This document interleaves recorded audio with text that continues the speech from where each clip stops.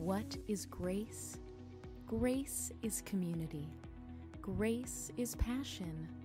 Grace is for everyone. Today we begin a new series on love.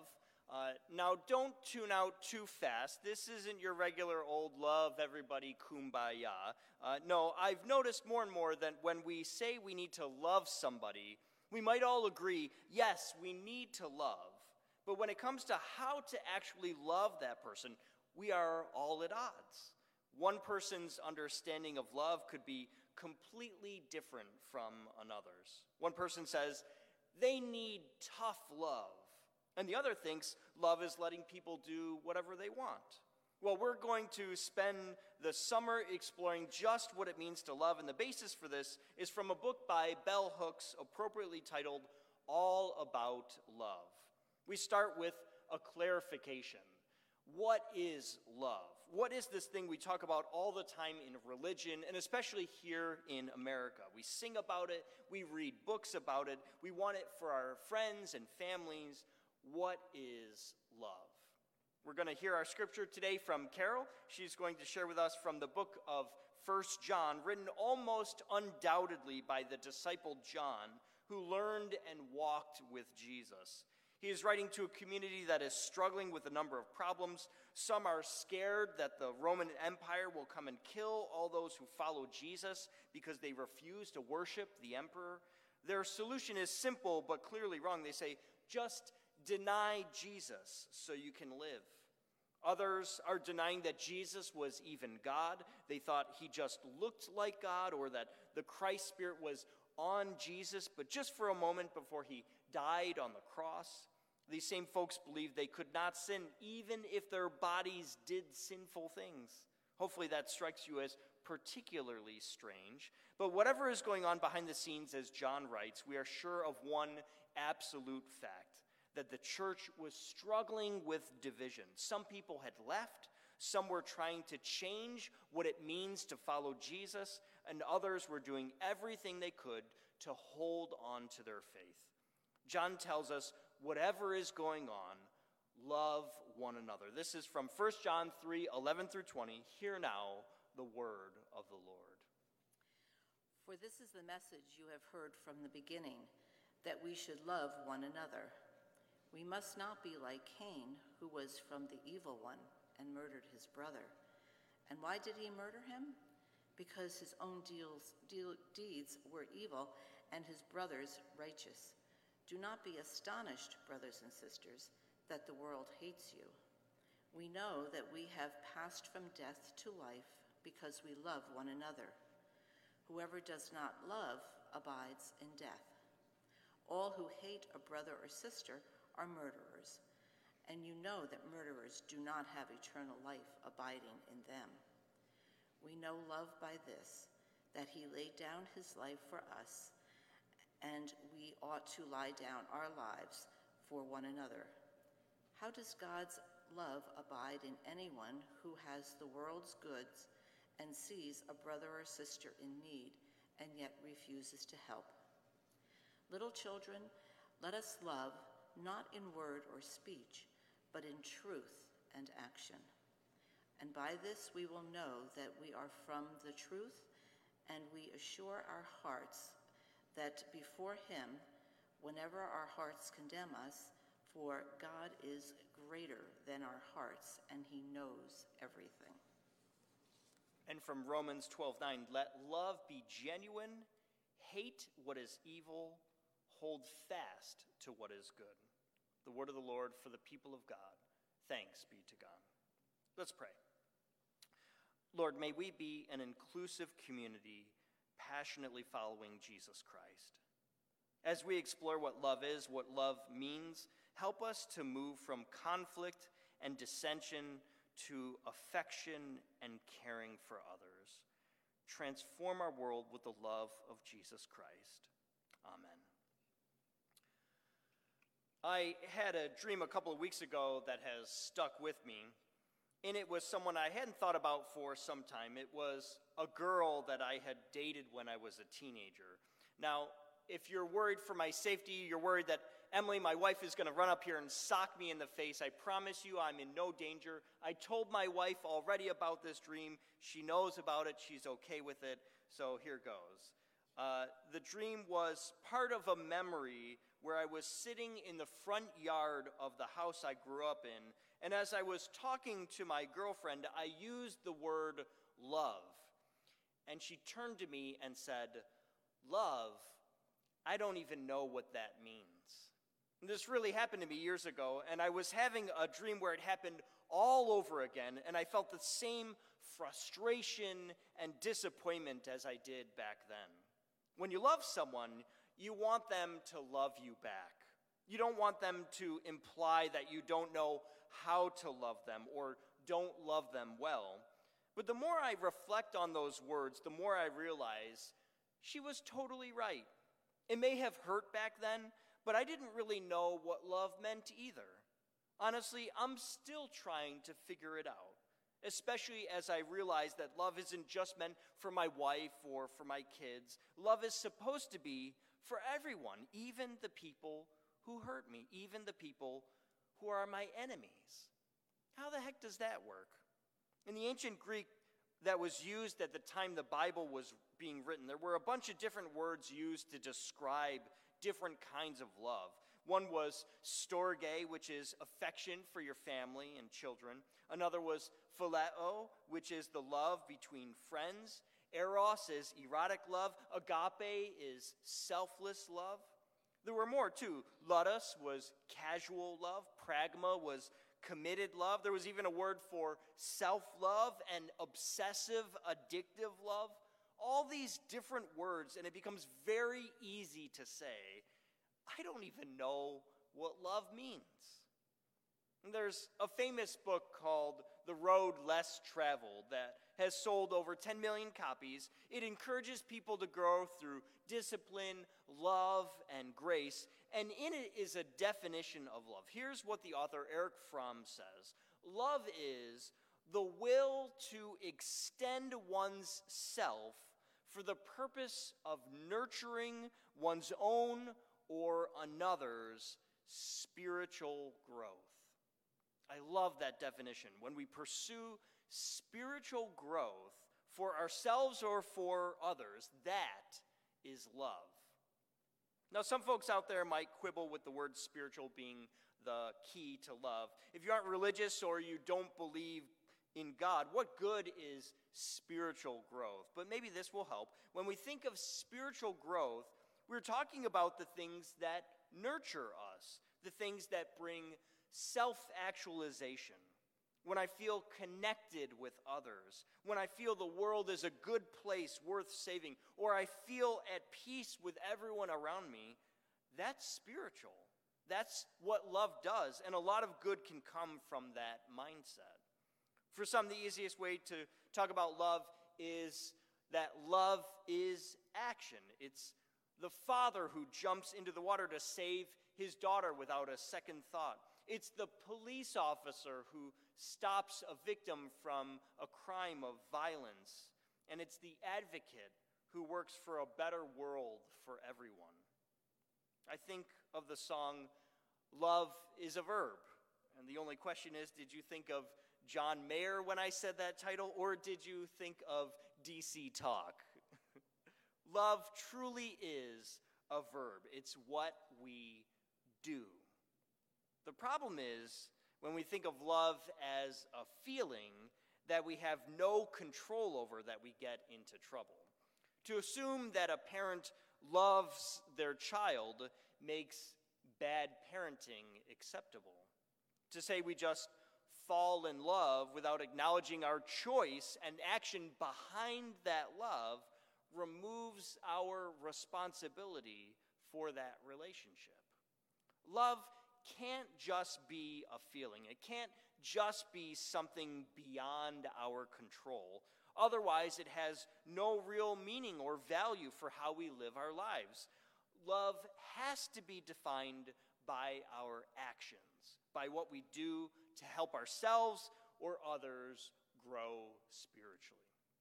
We can see this pretty clearly in our passage from 1 John. The writer says, love is the message we've been hearing about from the very beginning.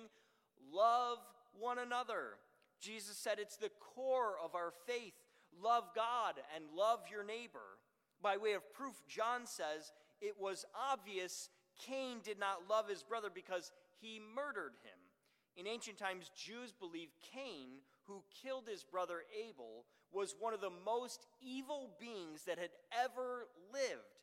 He was called the son of the devil, and that quite literally his father was either a fallen angel or the devil himself. That's because as bad as sibling rivalry may be, murder, of course, is worse. Murder short-circuits the natural maturation that happens between siblings so that they can outgrow their differences. In my house, we've been having a lot of problems with rivalry lately. When I was growing up, we would always fight over toys. So with our boys, Emily and I decided nobody would own anything in our house. Instead of the toys being one for Davy and one for Hal, if they just agree that the toys are for everyone, they have twice as many toys. Brilliant, isn't it? Except it doesn't work at all. On birthdays and Christmas, we say you can have that one day where the toy is exclusively yours, but after that, you have to share. But it seems like every day, somebody picks up a toy, and the other one immediately wants that toy, right? So they fight. It's sibling rivalry, and I think, my boys are not kind to each other. Their actions don't show love. They show enmity. They're hostile and spiteful. That's not the kind of life that leads to eternal life. That's why the disciple John points in another direction and says, we ought to lay down our lives for one another. God's love implores us to help those in need. In fact, the idea here is that if we don't help those in need and they die from hunger or thirst or the cold, it is the same as us causing their death.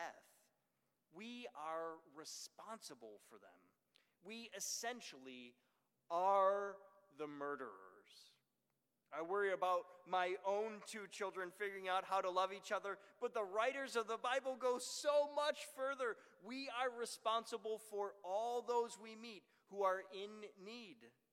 Now, let me just pause here to make sure you are catching the radical nature of what I'm describing.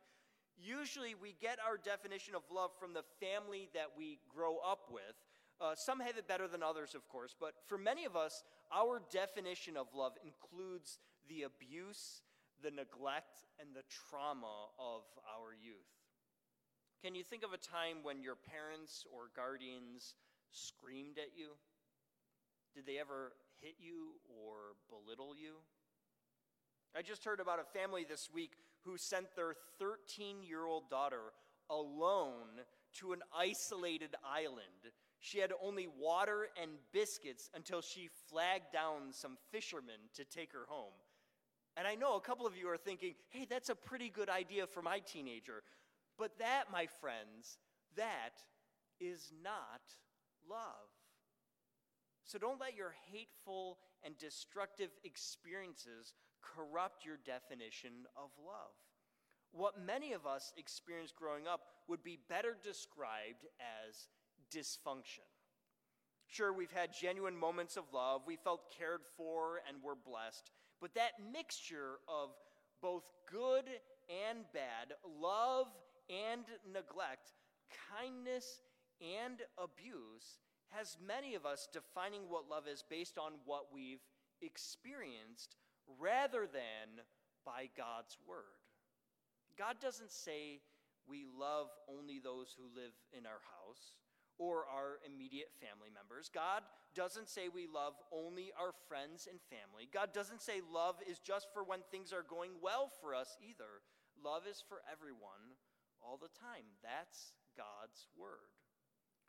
Loving someone based off of this instead of our daily experiences is especially tough to do because it means we have to admit that there have been and probably still are times when we are not being loved by the people we care for the most. Nobody wants to admit that. But if we don't redefine love, we end up tolerating abuse and calling that love. This can be a real problem in the church too. Where we gather together in Jesus' name, we sing about God's love, we commit to love one another, and then we treat each other like garbage. Often we don't even mean to do it, but our understanding of love is so skewed, we think screaming at each other is okay. We think going behind people's backs is fine. We accept as normal rivalry and animosity among people in the church. We aren't even talking about people out there who live in radically different terms. This is just us here in the church. And we can't get love right. But imagine for a moment a church where we really do love each other, where our goal isn't just to be outwardly nice or friendly to others with your facial expressions, but to constantly be nurturing the spiritual growth of one another. That's what it means to love, not in word or speech, but in truth and action. Love is for every day, for every moment of our lives, furthering the growth of those around us. It's opening up a world of possibilities and dreaming of a bright future for all of us. I think of Carol giving up her home and moving with her husband to a facility because of his medical needs. That's love. I think of Kathy, who stood by her man even in the awful end stages of cancer. That's love. We have some incredible models for us here in the church. But let's end with this. There was a woman who was balled up in the fetal position in the midst of a horrible withdrawal from a drug addiction. Her husband was out of the house to go and buy more drugs for the two of them. And this woman named Auburn is folding and unfolding a tiny piece of paper. On it is written a phone number that is all worn out from time and these folds over days and months, but she's thinking of calling the number. She's worried because she has a little baby boy sleeping in the room with her, and she knows that her drug addiction is going to lead to her losing her child. So she is staring at a piece of paper given to her by her mother.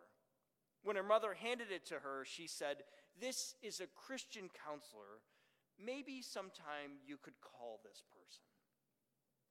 At 2 a.m, Auburn finally dialed the number. She heard a man say hello, and she said, "Hi, I got this number from my mother. Do you think maybe we could talk?" He said, Yes, of course. What's going on?" She told him about her marriage and about her drug problem, and as she told her story, he was so gentle and kind. He said, "Tell me more, and that must have been so awful for you." Always offering sympathy and encouragement. She was on the phone with him all night until the sun began to rise. Finally, she was feeling calmer. The panic had passed, and she was okay. And that's when Auburn asked the man out of a sense of profound gratitude, "I really appreciate what you've done for me tonight. How long have you been a Christian counselor?" There was a long pause. He said, "Auburn, please don't hang up. I'm so afraid to tell you this." And he pauses again. "You got the wrong number. I'm not a therapist, but I've really enjoyed talking with you." She didn't hang up, and she never actually got his name and never spoke with him again. But the next day, she felt like she was walking on air. She felt free. There was this completely random love at work in the universe, and that it was unconditional, and some of it was for her. With a changed perspective and some hard work, she was able to raise that baby boy until he graduated from Princeton University just a few years ago. That phone call changed her life because someone was ready and willing to offer hope and encouragement through an errant phone call at 2 in the morning. That, church, is real love. That is what truth and action looks like. We know that God loves us this way because he laid his life down for us in death on a cross. We have to be ready, as John says, to offer help to those that are in need. But the key, I think, is in seeing that love is not a sometimes thing. It is for all the time. We may find ourselves in difficult situations with our friends and family and even in the church, but love is never abuse and neglect. Let us love always and everywhere with the love that God showed for us in Jesus. Amen? Amen. For everything happening at Grace, check out our website at gumc.org.